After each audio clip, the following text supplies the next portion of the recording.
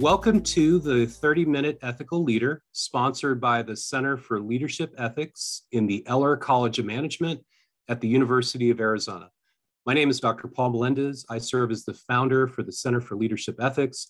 I'm also an author, professor, and consultant. And I'm Michael Fricke. I'm also a faculty member in our Department of Management and Organizations in the Eller College.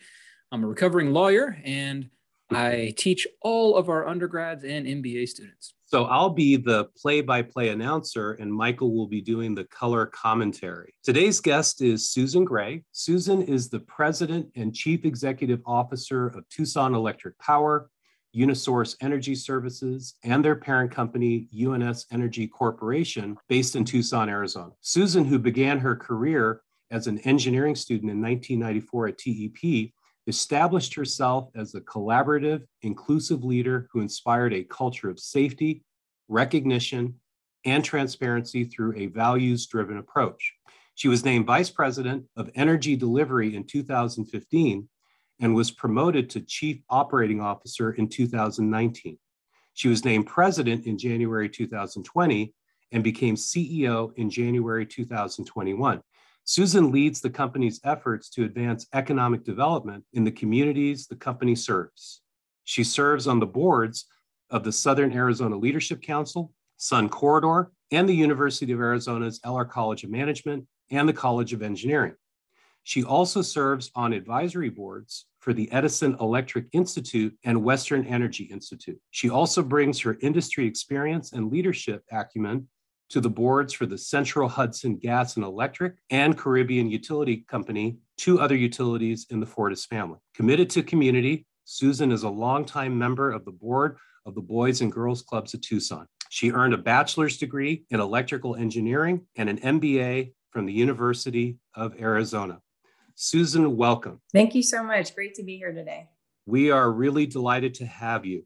How are you doing today, and what do you do on your spare time given that demanding schedule? Doing great today. Really enjoying. I've got a view of blue skies and mountains right outside my window here. I've kind of gotten into endurance sports over the last few years. So prior to the pandemic, I was racing in half Ironmans and triathlons. And then during the pandemic, I started training for a rim to rim hike of the Grand Canyon, which we did in May. And now I am training for a half marathon at the end of this year. So I don't know, I like to kind of test myself in those endurance sports. Wow. Thank you for sharing. The goal of the 30-Minute Ethical Leader is to memorialize the thoughts, learnings, and recommendations of seasoned leaders from our business, government, and nonprofit sectors to help inform ethical leaders of today and tomorrow. With that, we'd like to begin. So Susan, what are some ethical behaviors that you believe are required of all leaders? So to me, ethical leadership is about leading from values. So values-based leadership really anchors our decisions in a broader foundation rather than chasing those more short-term financial results. And that's why I was so proud to roll out our new UNS Energy values at the time I ascended into the CEO role. So I'll just share quickly what our 6 values are. We work safely.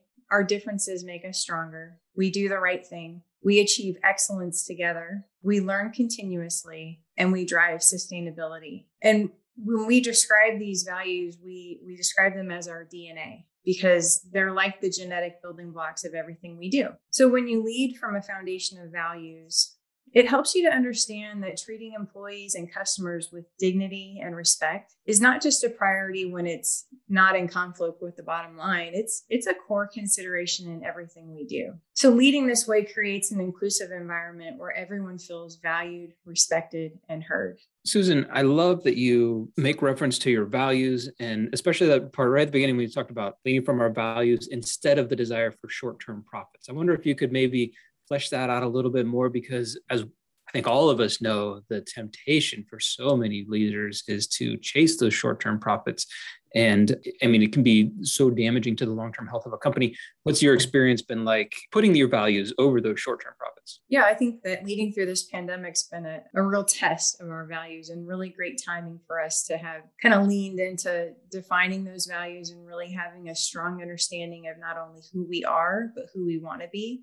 Because some of these values, I would say, are aspirational. So as we're making decisions in the midst of a pandemic where, new information is coming out all the time, no one really knows what the future looks like or what's the right decision is at any step of the way. We were able to really just dig in and say, well, this is who we are as an organization. This is who we want to be, and this is how we want to show up. And so our decisions were based in those foundations. And I'll give you a couple of examples. Safety is paramount at UNS Energy. We do some really dangerous work. And so we focus on safety in everything that we do. And we wanted to make sure that we were providing a safe workplace for all of our employees. And many of our employees had to continue to work on site. So we wanted to make sure that we created a safe place for people to say, hey, I'm sick. I don't think I should be at work today.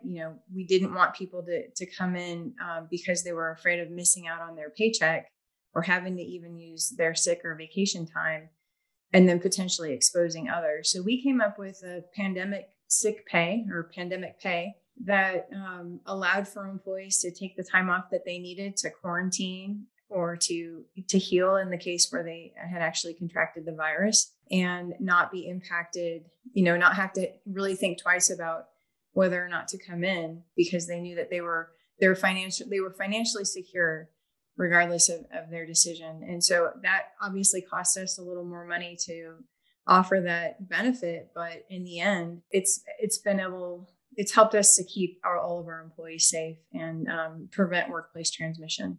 Susan, when you were responding to Michael's question, Michael, you and I have talked about this extensively. I always kind of look at these, moral problems in management when managers and leaders of organizations have to try to find that balance between financial and social performance. And I know that what Michael and I go to great lengths to teach with our undergrads and grad students is it's not a binary choice, right? Today, you got to do both. And so I love your example because I think that is a perfect way of illustrating how you find that balance, right? And so I appreciate your response. I'd like to move on to our next question, Susan. What is the biggest ethical dilemma or dilemmas that you've faced? And what did you do? So this example is also in line with what we just talked about.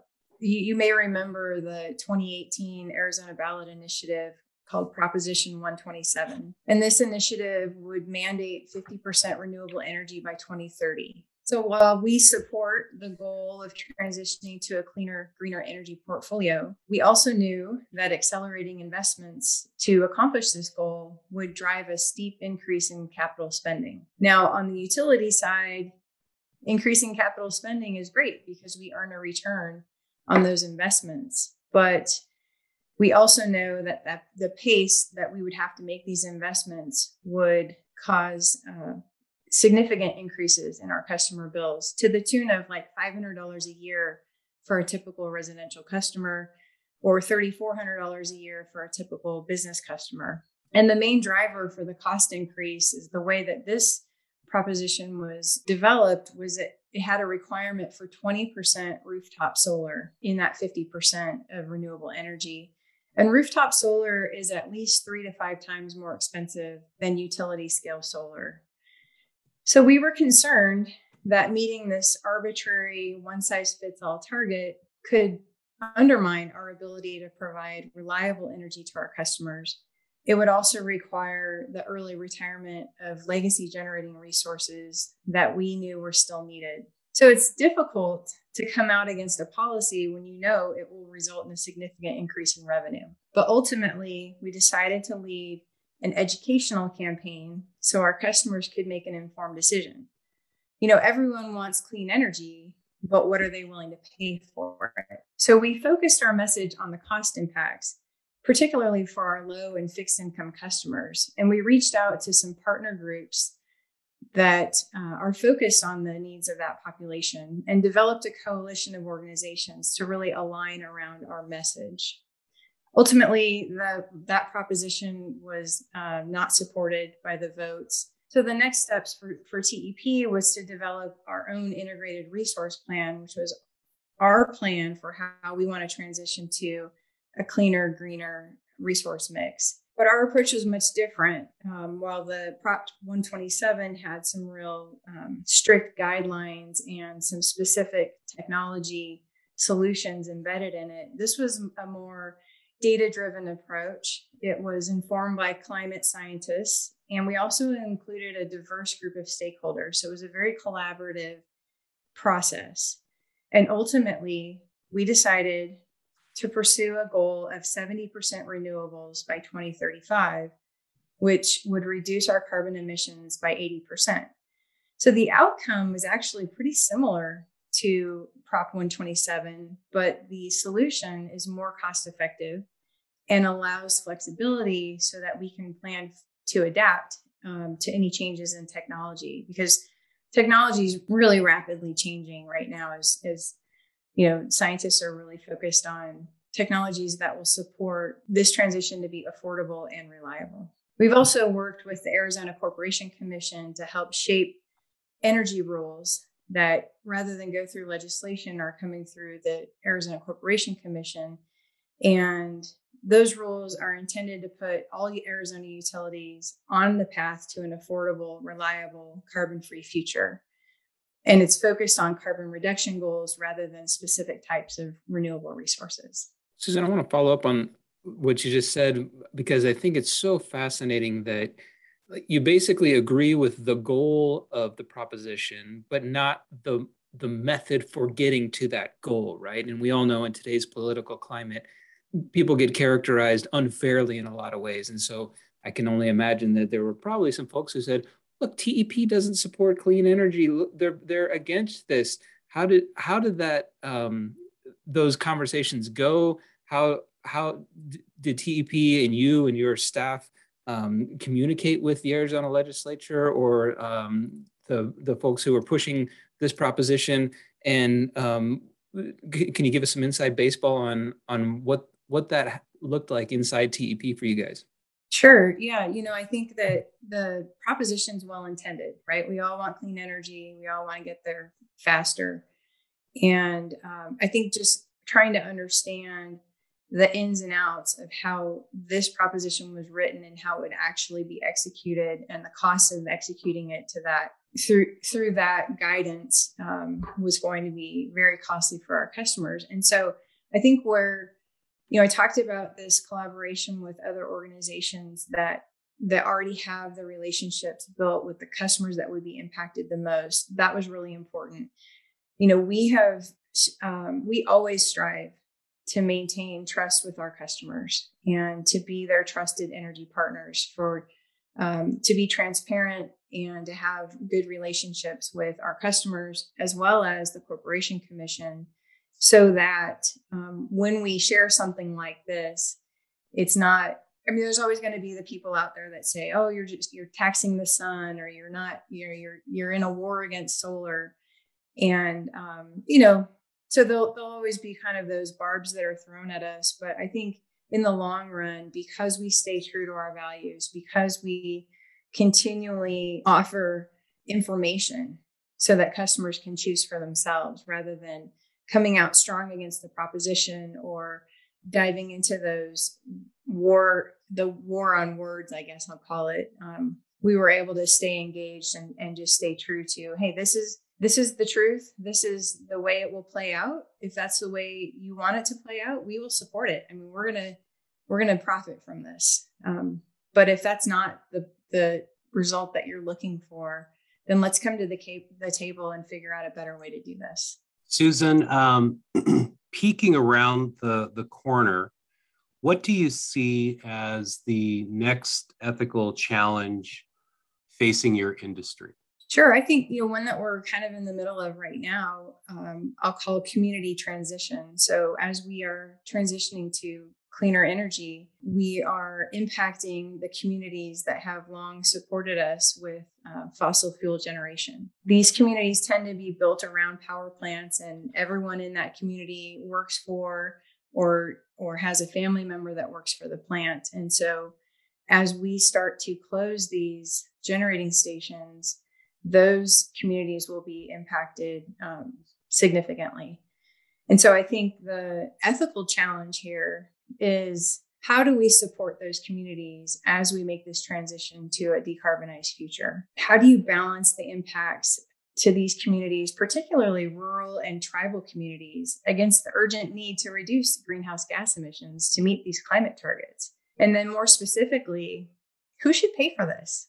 Should customers or shareholders bear the cost of supporting those communities? Both customers and shareholders have benefited from the output of these generating stations. And so how do you pay for this long term? Who should pay for it? And how should that money be invested to support those communities? So I think that's one example. And I would offer another kind of hot topic right now, that's really also associated with the climate crisis, thinking about the future of disconnections. So in a warming world, the health and safety risks of disconnections or shutting off someone's power or gas are changing. We've had the hottest June on record last summer. We saw in Texas that, the Texas freeze off was a severely cold winter. And in Arizona, we have a summer disconnection moratorium that lasts for nearly half the year. That means that if customers don't pay their bill, when we normally would have disconnected their power or their gas, because of the disconnection moratorium, we won't make that disconnection, and the customers know up front when that period starts and when that period ends. And so I think back to the ethical challenge here, should all customers bear greater costs to support providing services for customers who don't pay their bills? And of course, there are so many customers that struggle when their bills exceed the normal average amount. And so I understand why many customers aren't able to pay their bills. And then you have the folks that just know that this is the timeline and I can use that money elsewhere and catch up at the end of the period to get back on track. So there's certainly some folks that kind of game the system that's intended to help these folks that really can't pay their bills. And so when we have these large balances that build up, these folks that already struggle to make their payments every month really struggle to get caught up when the moratorium ends. And so one solution that's been discussed with the Arizona Corporation Commission is, well, maybe we, as customers start making their payments, we forgive some of their debt. And that debt forgiveness would be borne by the rest of the customers. And so I think that's the ethical challenge, is who should pay for the folks that have used that energy and aren't able to pay. I want to go back for a second to your first example of, what happens to these communities when these power plants go offline and we transition to renewables. We've all heard examples of, companies pulling out of these factory towns and just leaving them desolate. I spend most of my life living in the Midwest. You can drive, an hour in any direction and find one of these factory towns that's just been decimated. So I think it's really, to TEP's credit, that you guys are thinking about these sorts of things. And it makes me really, really curious, how far down this road are you in terms of planning for these communities, helping them figure out how to transition to, whether it's training for new jobs or relocation or whatever. What's been your role in that process? Yeah, great question, Michael. So we announced our plant closure with 12 years notice. So we wanted to give the community and the employees as much time as possible to make that transition. And we formed a committee within TEP that is partnering with leadership in the community to talk about what that transition should look like and what types of investment would make the biggest difference in the community. I would say the number one investment is broadband. And there's some federal legislation that's coming out that will support, government funding of building that broadband. But it won't be 100% funded by the government. And so there's an opportunity for power plant owners like TEP to step up and make that investment and to really partner with the community to make sure that broadband gets built. There's also, a sense of fear among the employees that are impacted. They've been working for a power plant, most of them for their whole career, whether they've just started or they're near the end of their career. And many of these employees are generational power plant workers. It's all they've known. And so we have established a process to have leaders meet with every single employee and talk through what their career plans are. So kind of help them help cast a vision for what their future could look like, whether it's remaining with the company and working remotely from, we have a big plant in Springerville, Arizona. So if employees want to stay in the Springerville community and can work remotely for TEP, doing a different job, great. We're going to help them prepare and educate and train for that new role.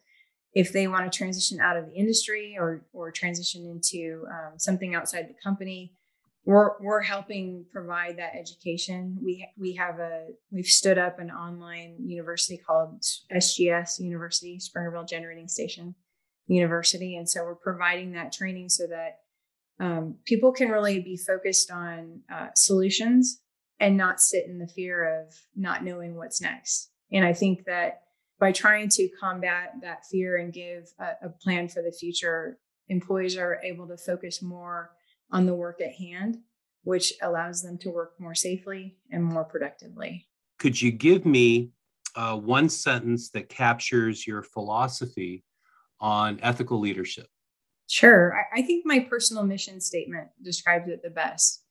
And that is to be a heart-forward leader who inspires our team toward a common vision by investing in people and bringing them together to create a culture of engagement where people thrive and can reach our full potential. Susan, thank you for your candidness and time today. We learned a great deal from you. I'd also like to thank my colleague, Michael Fricke, and our podcast producer, Mariah Brown. We look forward to everyone joining us for our next episode. Please follow us on Twitter at @UArizona_CLE. Good day. Thank you so much.